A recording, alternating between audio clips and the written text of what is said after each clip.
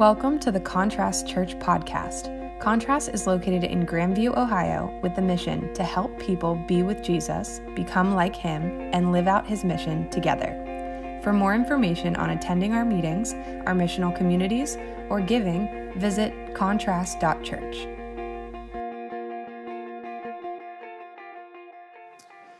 Gets you in the Christmas spirit, doesn't it? Pretty exciting. My name is Trey, and I get to be the pastor here. And if you've noticed, we're taking a break from John. I don't know if you're happy or sad, but the next 4 weeks, we're going to be going through Advent. This is our first time as a church going through Advent, and it'll be the last time in this building, which is bittersweet, I guess, because we're moving into a new building in a few months, which is really exciting. Maybe several months, depending, but depending on how you look at it. But I'm very excited, and Advent for me was really void in my life for most of my early childhood. Our church just didn't really talk about it. I think it was a little bit because it was a little Catholic, and so I think our church was a little terrified of anything the Catholics did. So, but I grew up and realized, like, wow, this is a deep, beautiful tradition. It's been around for hundreds of years, dating probably as early back to the 400s or 500s. And there's been lots of different ways to do it, styles to do it, different colored candles and things like that. But for us, we're just doing more of a traditional route as a church. And then each week we're just talking about one of the four components of basically who Jesus is to us as the coming Messiah. And so today is the first week, which is all about hope, and then peace, joy, and then we end Christmas Eve, which we'll do in the morning here, like a normal Sunday. It just falls that way this calendar year on Jesus' love. And each week we kind of focus on what the scholars would argue are called offices. I think that sounds way too boring and corporate. Or the roles of Christ. Like, what does Christ come to do? Yes, he's our Savior. Yes, he's our Lord, but he's also a prophet. He's also a high priest, and he's also king. And so each week we're going to focus on those in light of each word that we're studying and focusing on. But if you're wondering, the word Advent comes from the Latin word adventus, and it means coming or arrival. And it's actually translated from the Greek word parousia, and parousia is found in your Bible, mainly in the New Testament. And that is the word that is used for the second coming of Christ. And so if you're familiar at all with what that means, Jesus coming as flesh, as human on Christmas, as born to us, that's the first coming. And then the second coming is that he will come back and return, restore all things, make all things new for us, his people that are part of his community. So Advent actually has a deep root meaning behind not just we await the coming of Christ each year as Christmas, but also we hope and look forward to the second coming of when Christ will make all things new and restore everything. And that's cool to have both of those together, which is why we keep celebrating Advent, not only as a reminder of what Jesus has done, what he's doing, but what he will do. And that is, for us, the next 21 days, spend some time on that. If you're in a core group or some of the families, we've all went full in on an Advent devotional journal thing. Each day for the next 21 days, we'll have that. So if you're in my core group, you have homework to do. It starts today, just so you know. So start the reading. No excuses now. But if you're interested in doing that on your own, we have, I think, more journals. We can get you one if you want to do the daily kind of reflections on Advent. But we're really excited about this. A great time. I remember praying in our meeting this morning. I just feel like December can just get out of hand. Like, we just end up being so busy, so stressed.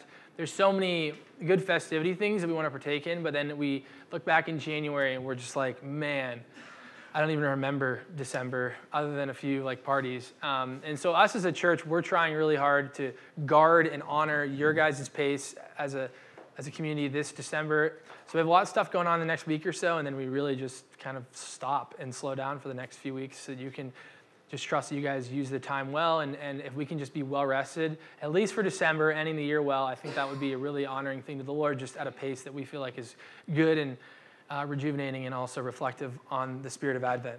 So if you're got your Bibles, let's jump in. We're going to be in Isaiah 9, as Milo read. It's a great verse. While you're turning there, though, as I mentioned, today is all about the idea of hope. And hope is fulfilled through Jesus as the great prophet. And if you are Jewish now or Jewish then, your great prophet was Moses. That was the guy. And the point that we read, and if you read the book of Hebrews, Jesus is better than Moses, better than Melchizedek, the high priest, better than David, the king. That's the point, basically, of Hebrews. Jesus is better than all of those. And today, Jesus is better than Moses. Jesus is our great great prophet, and he is fulfilling what a prophet is to do. And so a prophet, simply, if you were just to define it in like one phrase, I like to define it as the mouthpiece of God. They just are in charge of letting the people of Israel know, hey, here's what God is either wanting or wants to do or will do. And their job was to basically just give that information to the people. Now, being a prophet, though, was brutal. And you're typically lonely, had a hard time making friends, had to do some wild stuff. If you read some different prophets, some of them had been given some tasks and lifestyle choices that I don't think any of us would ever want to partake in. And but that was their calling. And they stayed true to it. Some of them were beaten, killed, hated. I mean, it was a tough job. But their goal was to let Israel know, here's what God is communicating to the people.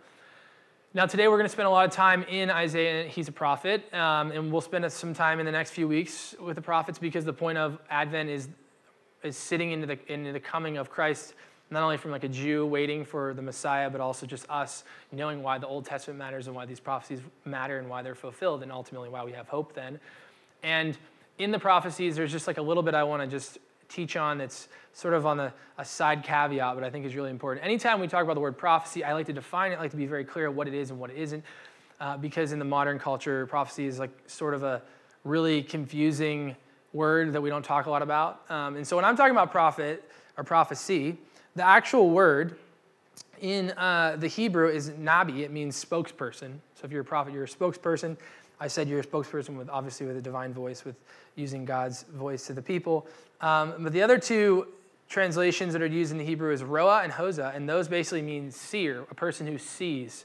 Now, you're me like seer, that feels very mystic and very like not good, but seer in that point was a little bit more innocent in what it meant. And then even in the Greek word prophetess, meaning one who speaks forth. And so this is where we get the idea of what I would argue there's two types of prophecy. There's foretelling and forthtelling. Foretelling is revealing the things that will happen of God. Foretelling is reminding and encouraging the things of God and truth in a timely fashion, meaning it's timely for that time. And the difference is really important because in the Old Testament, most of what you're having is foretelling. It's people saying, here's what God is going to do. Here's the promises that he's made, and most of those promises have been fulfilled in Jesus. So for foretelling in this modern era, foretelling is not really necessary. Like, you can tell me if it's going to rain in 10 days, but it doesn't really matter. Like, I have all that I need for salvation and hope and life to the fullest in the Bible. And that's why a lot of times we are very cautious about foretelling prophecy. There's been a lot of abuse and a lot of danger with people doing that. However, forthtelling prophecy is something that Paul talks about, something that Paul writes about and encourages in the church. In fact, he says that prophecy is one of the greatest gifts in the church, and that he would rather have one word of prophecy than 10,000 words of tongues, right? And that we know that the greatest of all is love. But prophecy is a pretty close second to Paul.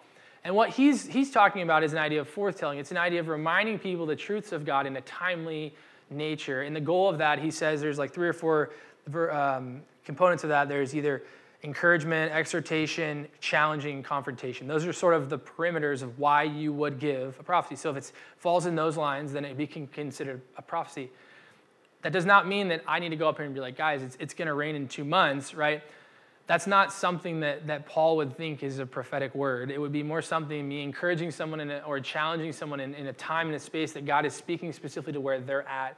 And so prophecy, honestly, can look a lot like encouragement. You don't need to be overly spiritual about like, yeah, we were prophesying for this person, right? You're not like getting this insane, crazy dream story. It doesn't need to be that way. It can sometimes, and that's where I think there's a little bit of looseness in it. But I want to share that because when we talk about prophecy, I just want you to know what we're talking about, what we're not talking about. So hopefully that caveat is helpful regardless of today's teaching. But today we're talking about mainly foretelling. What is Isaiah talking about? And there's 16 prophets in the Old Testament that have their own books. There's more, but there's 4 major, 12 minor, which means when they were all together, they had a hard time getting into bars. You know what? First service liked it a lot more than you guys. So Sarah Muha was like, are you going to tell that one again in second service? And I was like, I don't know. And then Jimmy, who's a dad, was like, you absolutely should. And I was like, I'm a dad, so this is my life now. Let's do it. Let's just full send on the dad jokes. If you didn't understand it, you can talk to the person beside you. So 4 major, 12 minor, Isaiah major, we're going to be in him, obviously, chapter 9. And like I said, the goal of them is at the timely nature that they're in foretelling what is God teaching them and communicating, all that type of stuff. So in Isaiah chapter 9, the scene is the Israelites are being taken away in captivity. There's 2 different captivities. They deal with the Assyrians and the Babylons. I've mentioned this probably before. They're very similar, cut from the same cloth, but they are evil people. They are brutal. They are like not who you never really want to be captured, but definitely not who you want to be captured by. And the people are being led away, and Isaiah is basically prophesying what God is speaking over them in the midst of their exile and slavery and oppression. And so this is where we get a lot of Isaiah, chapter 9 specifically. He says, the people walking in darkness see a bright light, and light shines on those who live in a land of deep darkness. Seems like a very good verse for contrast, right? All about light and dark. But communicating, you're going into a land of darkness, but like the Lord is not leaving you. He's still present and among you. And Isaiah is actually writing in a grammatical perfect tense, which would imply that it's not only past, present, and also the future. So this light has always been, is, and will always be. And he's just communicating the deep trust and reality of God never abandoning his people. So in the midst of absolute chaos and darkness, we can be sure of God's promises and his plan. And so that's where I want to center in today for us. We obviously can read the story. There's going to be some stories that Isaiah is pulling from that remind the Israelite people of the hope they have in God. But hope in Hebrews says that hope is basically just faith acted out, right? Faith is what we don't see, hope in what we don't see, and what we're convinced we don't see. And so the two really are together. So if you say, I want to have hope, faith is always in tandem with that. And for us, the idea of hope, the idea of faith, honestly, I was thinking a lot about it this week. Like, hope just seems very juvenile. It seems very childish. When you say, like, you're having faith in something, you're having hope in something, I think most people are skeptical. Most people, like, look down on you, like, oh, you got to have hope. It feels like Christmas time for a little kid who's really excited about all these presents. And I don't know about you, but Christmas time to me now is like socks and a couple things off Amazon. Like, it's not near as exciting, like, with all this stuff when I was little, right? Whether it was new toys, new game system, or whatever. And I slowly grew out of that, right? Become an adult, you think differently. Your curiosity, your imagination, your just light spirit sort of starts to leave you. The harshness of the world starts to callous you, and you have a hard time seeing a deep value and belief of hope as something that you want to embody. Because hope is away and far away. It's not real. It's not tangible. I can't touch it.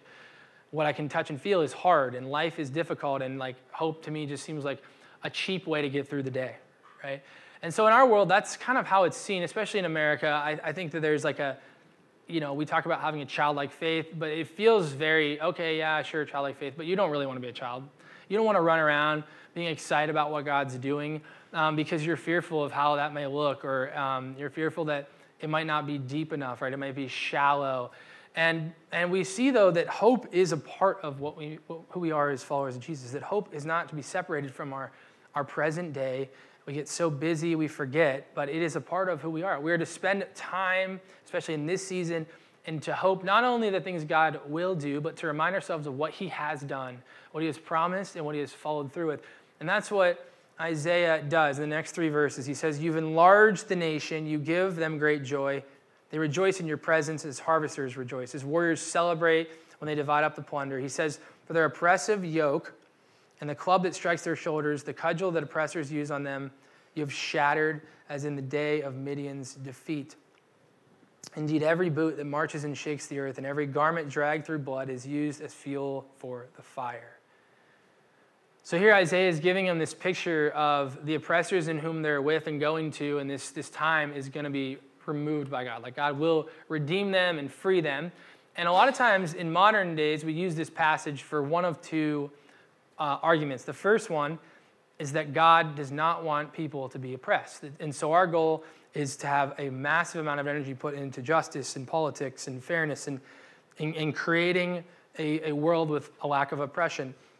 And in this case, it was the Assyrians, the Babylons, and then in first century, it was Rome, and now today, gosh, I mean, you might feel like you're politically oppressed in America, but man, you think about other countries, like the rest of the world is far more politically oppressed than you are. I remember we were walking in the streets of Guatemala when we served there, and we were talking to Jorge, who's our missionary, and he was like, oh, there's a lot of people with microphones and stuff in the one city, and he's like, yeah, they're going through and doing like their presidential campaign stuff and rallying people up, and I was like, oh, how's that go? And he was like, well, 9 out of the 10 people running for president all have a criminal record and have been in jail. So what do you think? How do you think it's going? And you kind of laugh, but it's like they don't even have a choice, right? Like good people don't make it that far. They get killed. They get murdered or put in jail forever. And so to be able to be a part of a country and a government where you feel helpless, where you feel like evil just keeps perpetuating, right? And you can't do anything about it. You're just a piece of the cog in the machine. I mean, I'm sure you even feel that with American politics. You're like, oh, well, I could become a politician and try to do good, but then I'll probably lose my soul and be just like everyone else, right? Or I'll have to play the game. And you just kind of feel hopeless. Like I feel like, okay, my vote's one of millions. Is it really that big of a deal? Like grateful that we fought for voting, but does it really do anything? Like I don't feel very hopeful in our government. I don't feel like they're guiding us in the right place. And maybe you feel that, or maybe you're hoping your political party or some of the things that you want to see will provide security. But at the end of the day, this passage is talking about that, but it's also talking about something else, and we have to have both together for it to be well-rounded. The second piece that it's talking about is just spiritual oppression. It's just sin. When they were brought away into exile, they were brought away because their spiritual sin was so bad that God just couldn't even be with them. They were doing some really terrible things when you read about it, and really was no different than Babylon and Assyria. And so they're taken away, but they're also oppressed spiritually. One, not being able to be at the temple, the presence of God, and following his laws. But two, just being thrown into a culture that has no care of God or Yahweh in any capacity. So this passage is talking about both of these. And a scholar that I was reading, his name is J. Oswalt, put this really well, that both of these matter. He says, to make God's promises primarily political is to overlook the profound insight of the New Testament and the Old, that the chief reason for the absence of shalom, or shalom is the Jewish idea of harmonious relationship. The absence of shalom among human beings is because of the absence of shalom between God and human beings through sin. Without shalom between persons, freedom cannot long exist. But to act as if the forgiveness of sin and the consequent personal relationship are all that matters is to succumb to a Platonic distinction of existence into a real spiritual world and an unreal physical world. A distinction which is thoroughly unbiblical. It says, the Messiah lifts the yoke of sin in order to lift the yoke of oppression, and the church forgets either yoke at its peril. What he's saying is, both of these things deeply matter to the heart of God, but if you want to acknowledge political difficulty and oppression in the world at large, it starts in your heart. It starts in your ability to acknowledge your sin and your brokenness before God, because that fractures everything in the world. You want to fix the world, you can't just fix it by systems, by putting the right people in office. You fix it by deep conviction and confrontation of sin and repentance. That is what we believe as Christians. And it's the truth of the narrative of the Bible. I mean, the first sin, Adam and Eve, boom, they sin, separation, right? Kicked out of the garden, all this. And then Cain and Abel, what's the sin? I mean, it's relational strain leading to literal murder, which then down the road, more and more murder, more and more separation, more and more generational sin, right? It's just a cluster of sin. And it's all because of separation from God and sin causing separation of that. So we want to acknowledge both of those. There is sin that we are to own. There's also sin in the world. And God wants both of those to be made right in shalom. But the way that we look at that and what his role is really important. And so Isaiah, when he says these three verses, he has two phrases that I think are really important that we can cling on to as seeing fulfilled. The first one is the oppressive yoke that he mentions. And this is figurative and literal. I mean, when they're dragged away as slaves, there's chains around your neck or your body, and you are being beaten and driven forward, right? And it's a literal oppressive yoke. You get no choice in it. There's no freedom. And what do we know? That Jesus comes to replace another yoke in Matthew 13, not the yoke of exile, but the yoke of the law and the weight of the hypocrisy of the law with something very new. But Jesus also puts a yoke on. But he says, my yoke is light, my burden is easy. So Isaiah drawing forth that God would remove the yoke of oppression, and then Jesus fulfilling this with a new yoke that's light and gives life and freedom in the fullest. And it's just a really beautiful reminder of that becoming true. The second phrase that's really important that we probably have a hard time understanding is when they use cities and things like that in some of these prophets, we're like, I have no idea where that is, And so he says, as the day of Midian's defeat. And you're like, okay, cool, I don't know where Midian is. I don't even know what a Midianite is. But if you think about it, if I was to tell you a story today and I use specific cities, you would assume things about those cities. Like if I was to say we went up and took a journey up to that city up north, right? Like you would have feelings about that city up north that I won't name, right? Or as if I was to go to Cincinnati or Pittsburgh, right? You have these different assumptions of each city and what they're known for, what they're bad at, what they're good at. So when he's saying that you've experienced, winning in the day of Midian's defeat, he's drawing back to an old story that's found in Judges 6 and 7. You don't have to turn there, but I'm going to give you the Cliff Notes because the Israelites are being carried away. They're hopeless. Where is hope? Where is God? And Isaiah says, don't forget about the Midian's defeat. What was the Midian's defeat? Crazy story. Judges 6, it says, the Israelites did evil in the Lord's sight, and so the Lord turned them over to Midian for 7 years.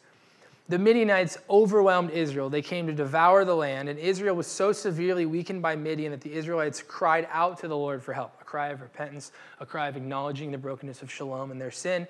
And when the Israelites cried out to the Lord for help because of Midian, the Lord sent a prophet to the Israelites.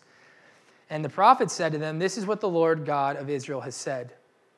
I brought you up from Egypt and took you out of that place of slavery. I rescued you from Egypt's power and from the power of all who oppressed you.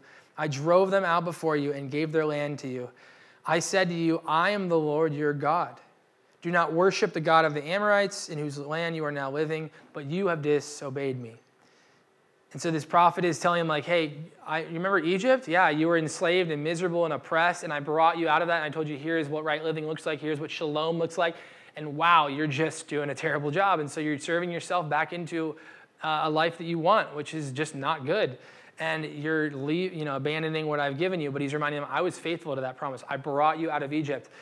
And so then an angel of the Lord comes to a man named Gideon, if you've heard of Gideon, and it says, the Lord is with you, courageous warrior.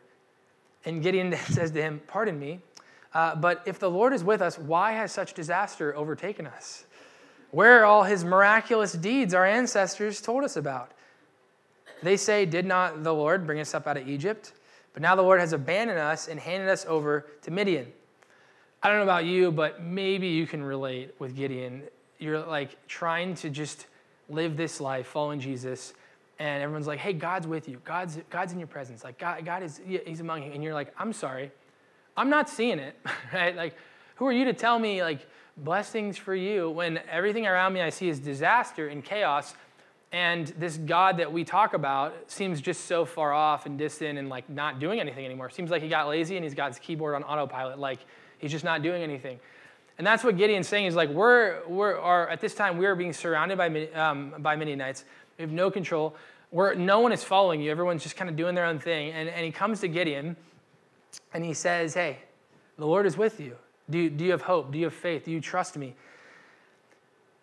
He says, then the Lord himself turned to him and said, you have the strength. Deliver Israel from the power of the Midianites. Have I not sent you?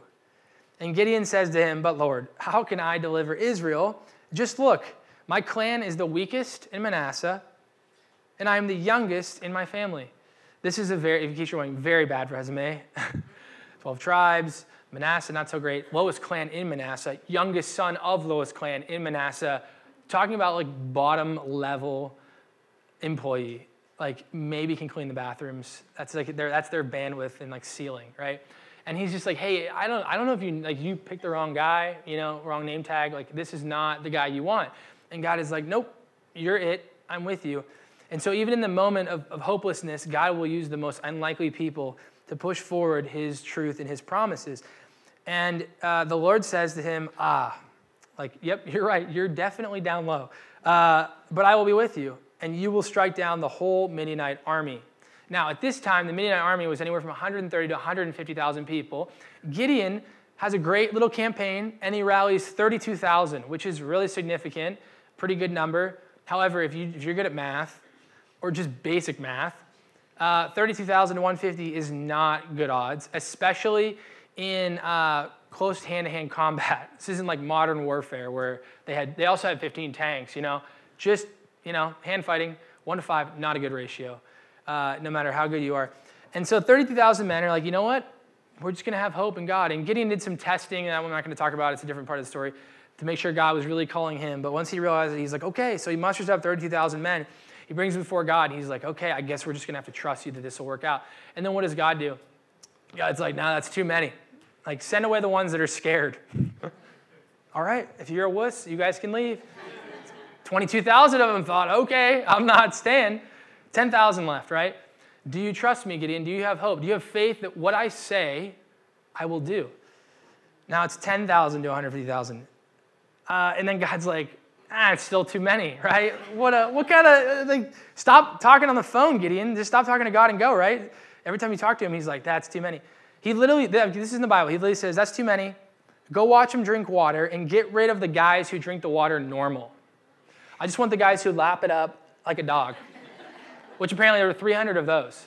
So out of the 10,000, 9,700 gone because they're over there drinking their Aquafina, like all normal, right? And these other weirdos are over here like lapping up water like dogs. And he's like, those are my guys, right? 300 men. Do you still have hope, Gideon? At this point, man, you're like, my name is not Gideon, I run away. Like, you're like, I'm done, let's call it. I don't even know what there had 300 guys are looking around like, what is going on, right? Also, why did I have to drink water like that? I could have been gone if I would have drank it normal. If you ever play Call of Duty or anything, I mean, this is a 500 KDR. This is like impossible. It's 500 kills for one because 300 to 150,000, each guy has to kill 500 people.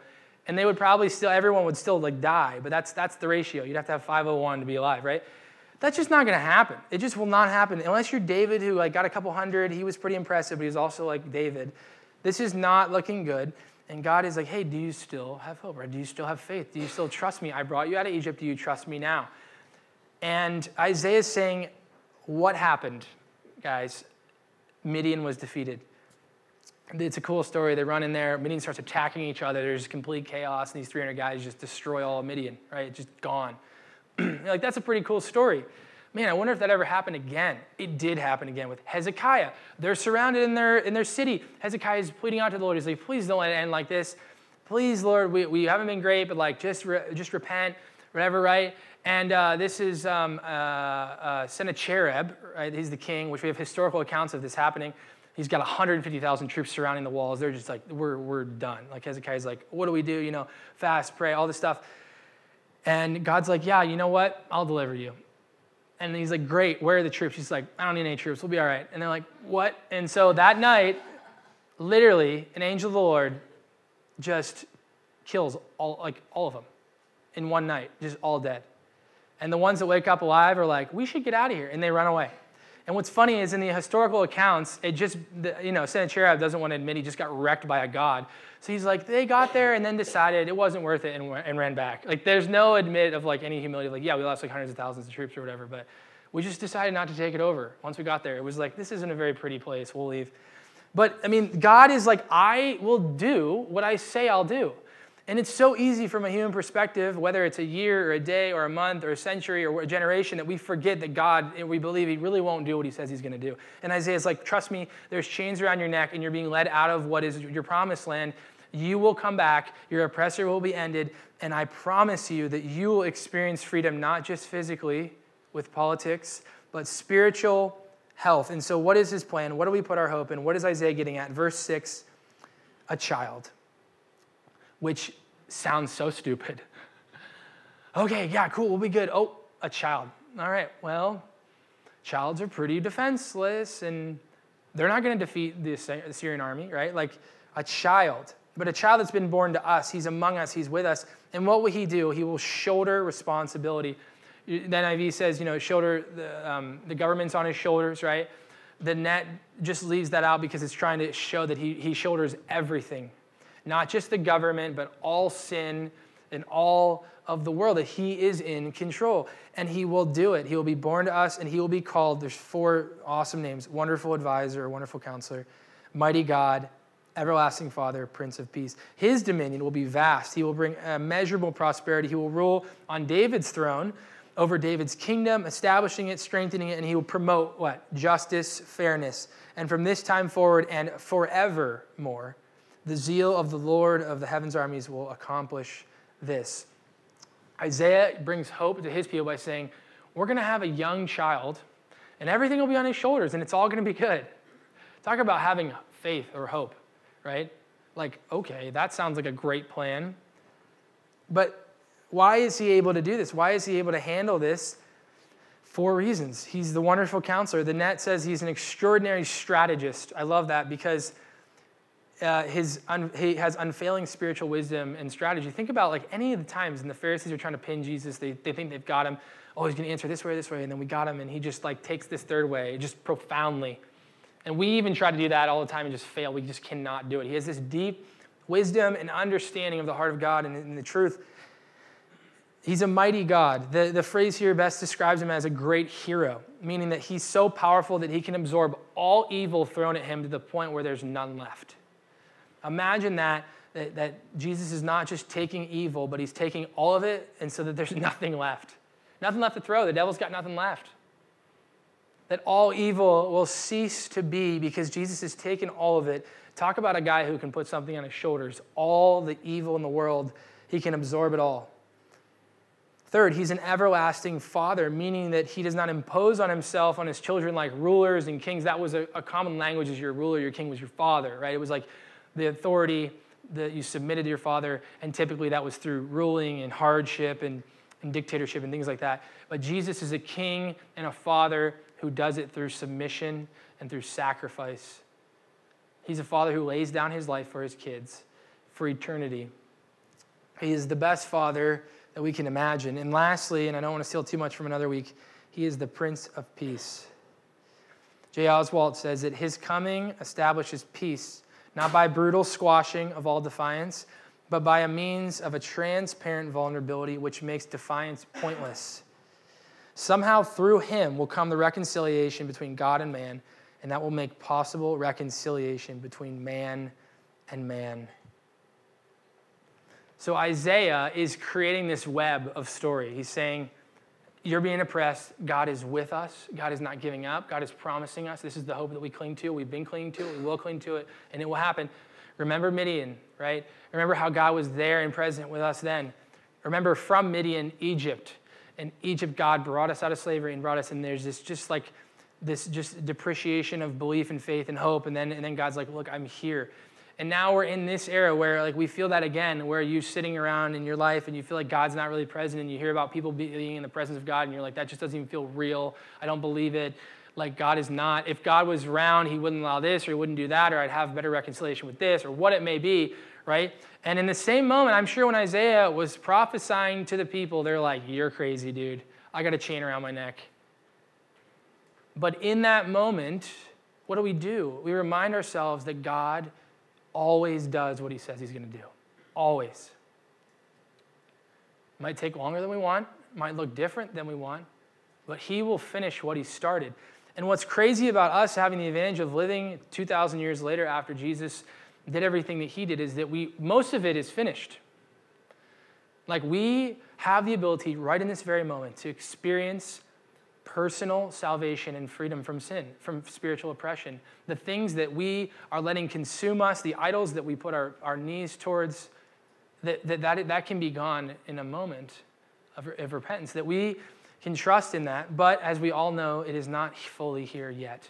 And this is why Advent matters, because yes, we remind ourselves of God who became man and was born as a human and then died for us, but also that he is coming again to make all things right. And Isaiah is like, look at the past, remember it in the present, and look in hope towards the future. I remember Tim Keller, towards his last year of life, he died recently. Somebody was interviewing him in the middle of the pandemic on Zoom and was like, hey, how are you counseling people through this? Everyone's really stressed, socially anxious, struggling, numbing, all this kind of stuff. And he was giving a longer answer that was more nuanced, but he ended with the most basic answer ever, and I just love it. He said, if you believe that Jesus died and was dead for 3 days and rose again, if you actually believe that happened, then I think that everything else will be okay. And it sounds elementary, but what are we called to have? Childlike faith. It's true. All the stuff and all the chaos in our world and all of the helplessness that we feel and all the fear that we inject in ourselves, whether it's news or social media or friends or whatever, and we just live in this state of fear and anxiety and control and whatever, like all of that is just not going to stand against the God of the universe and the wonderful counselor and the everlasting Father. I mean, it's just not. And so Peter, as we close, I'll invite Nick up. Peter has this little comment in 1 Peter. He calls our hope a living hope, which I really like. He says, "Blessed be the God and Father of our Lord Jesus Christ. By his great mercy, he gave us new birth into a living hope through the resurrection of Jesus Christ from the dead." It's a living hope. It has life. It's not just like an idea. It lives among us. The NLT calls it our great expectation. Like, what are you most expecting and excited about? Obviously when you're little, you're pumped for gifts, right? You're like, this is going to be great. I'm going to have this new thing, right? For us, I think at this point we realize that, yeah, gifts are cool, but like the greatest gift is just freedom. It's just the ability to be known, to be vulnerable, to be in connection with our Creator, and to just be able to yearn for that over and over and for God to reveal himself to us. That's what we desire, and that's our great expectation. And a lot of that is here now, and it's available to us, but a lot of it is not yet. And in that midst of not yet, we're allowed to mourn, and we're allowed to grieve, and we're allowed to have a chain around our neck and say, this sucks. And I'm having a really hard time believing that God is who he says he is, or that he will do what he said he will do. But I know that he has, and I know that he can. And a lot of times, the thing in between is not him, it's us. I was thinking about when I was writing this, like modernizing Gideon to a story like in Iraq. I'm like, hey, you guys never heard this story? This happened in Iraq 10 years ago. But then I was like, I'll be insensitive to that. But if the same exact story in Gideon happened to U.S. soldiers in the war of Iraq, and you heard about it, right? Would you just profess Jesus in that moment? I don't think you would. I think you either wouldn't believe it. I think you'd either try to justify, oh, well, like this happened too, or oh, like it didn't really happen like that, or well, it's over there, right? It's just a story. Like it wouldn't really change anything. For like 5 minutes while you're scrolling, you'd be like, wow, that's crazy, and then you'd be on the next thing. Hope for us has to sit. And we have to realize that most of the reason why we don't have hope is because of ourselves. We don't really want it to be true. We're not living like we want it to be true. We don't really believe that God did this. And he did. And he's not done. I didn't mention this in the first service, but I just thought I'd read it. This is the great expectation. In Revelation 21, I saw a new heaven and a new earth, and for the first heaven and the first earth had passed away, and there was no longer any sea. I saw a holy city, the New Jerusalem, coming down out of heaven from God, prepared as a bride, beautifully dressed for her husband. And I heard a loud voice from the throne saying, look, God's dwelling place is now among the people, and he will dwell with them. They will all be his people, and God himself will be with them and be their God, and he will wipe every tear from their eyes. There will be no more death or mourning or crying or pain, for the older things have passed away. And he who is seated on the throne says, I am making everything new. And then he says, write these words down, for they're true and trustworthy. And he said to me, it's done. I am the Alpha and the Omega, the beginning and the end. To the thirsty I will give water without cost from the spring of the water of life. And those who are victorious will inherit all of this, and I will be their God, and they will be what? My children. Some of us need to be a child, and we need to just sit in the hope that is Jesus now and forever, that it is real, and that we do trust in what God has done and will do and will continue to do. Man, I could just sit up here and tell you all of what God has done this year in our church, and I'm going to do that next week. It's going to be great at our birthday. You're going to be pumped, but this is the hope we have. And so our reflection this week as we transition into a time of reflection is honestly just like, do I really trust that Jesus is in control? In the words of Isaiah and what we're going to sing in just a second is, do I really trust that the world is just on his shoulders, that the political power is here, the war in Israel and Hamas and Gaza, that God is not only aware in all of that, but he is mourning more deeply than you possibly could. And that he's mourning even more deeply about all the other injustices that are happening in the world that aren't even getting news coverage. Like he cares more deeply than you ever will about each person in this world. And his heart breaks, but there's still hope. And for some of you, it's hard to find hope when you're in that suffering and that pain, but I would argue that's the exact time you need it, is when you're enslaved and you're traveling off to captivity and you're like, this is hopeless. And Isaiah's like, let me give you hope. Let me remind you. So for you, maybe there's an area, like I said, you just need to surrender. It's not about the truth of the hope, but it's about the deep power structures that you're believing that you won't let go of. It's the sin in your life that you won't acknowledge and that you're hiding from. Or there's just small ways that you're living in fear, that you're just not trusting that God cares, is present, and will do what he said he's going to do. And the second question, which is this vision idea, like I read in Revelation, is what is it even, like what am I even doing all this for? What is a vision of my life? I think about the fact that I am so tired of being marketed fear.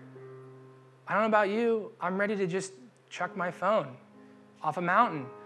Because all they want to sell me is fear so that I'm insecure and I make dumb decisions and I try to numb and I buy things. That's it, right? That's what sells.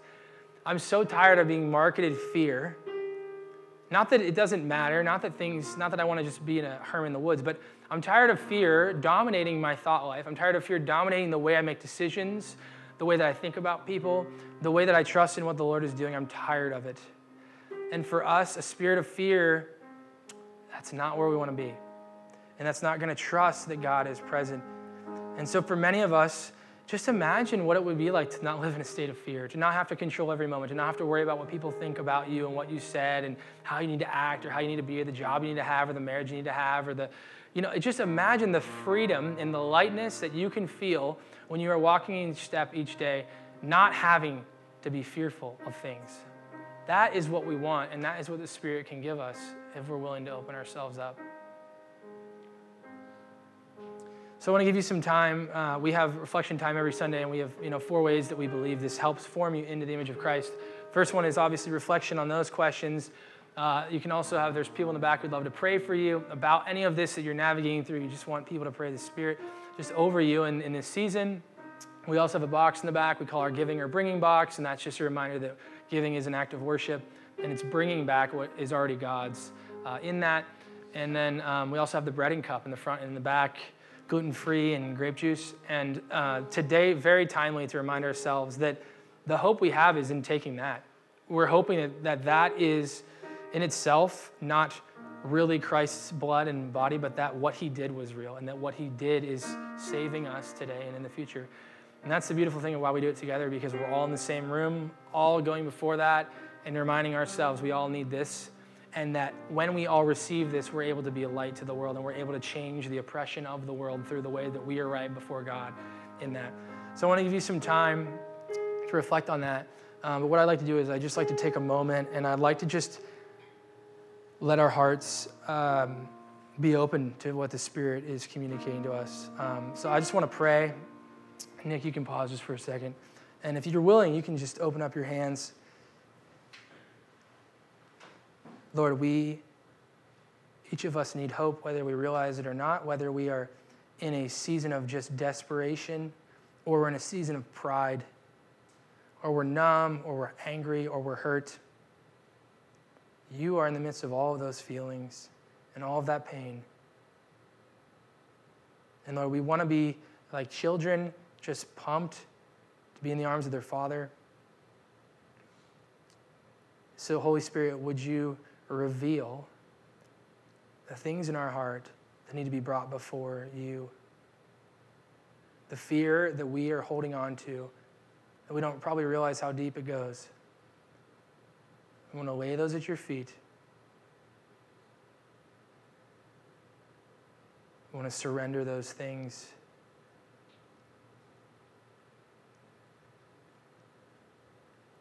Lord, we all have those things. Holy Spirit, would you work in us? Amen. Thank you for listening to the Contrast Church podcast. To learn more about us and how you can be a part of it, visit contrast.church.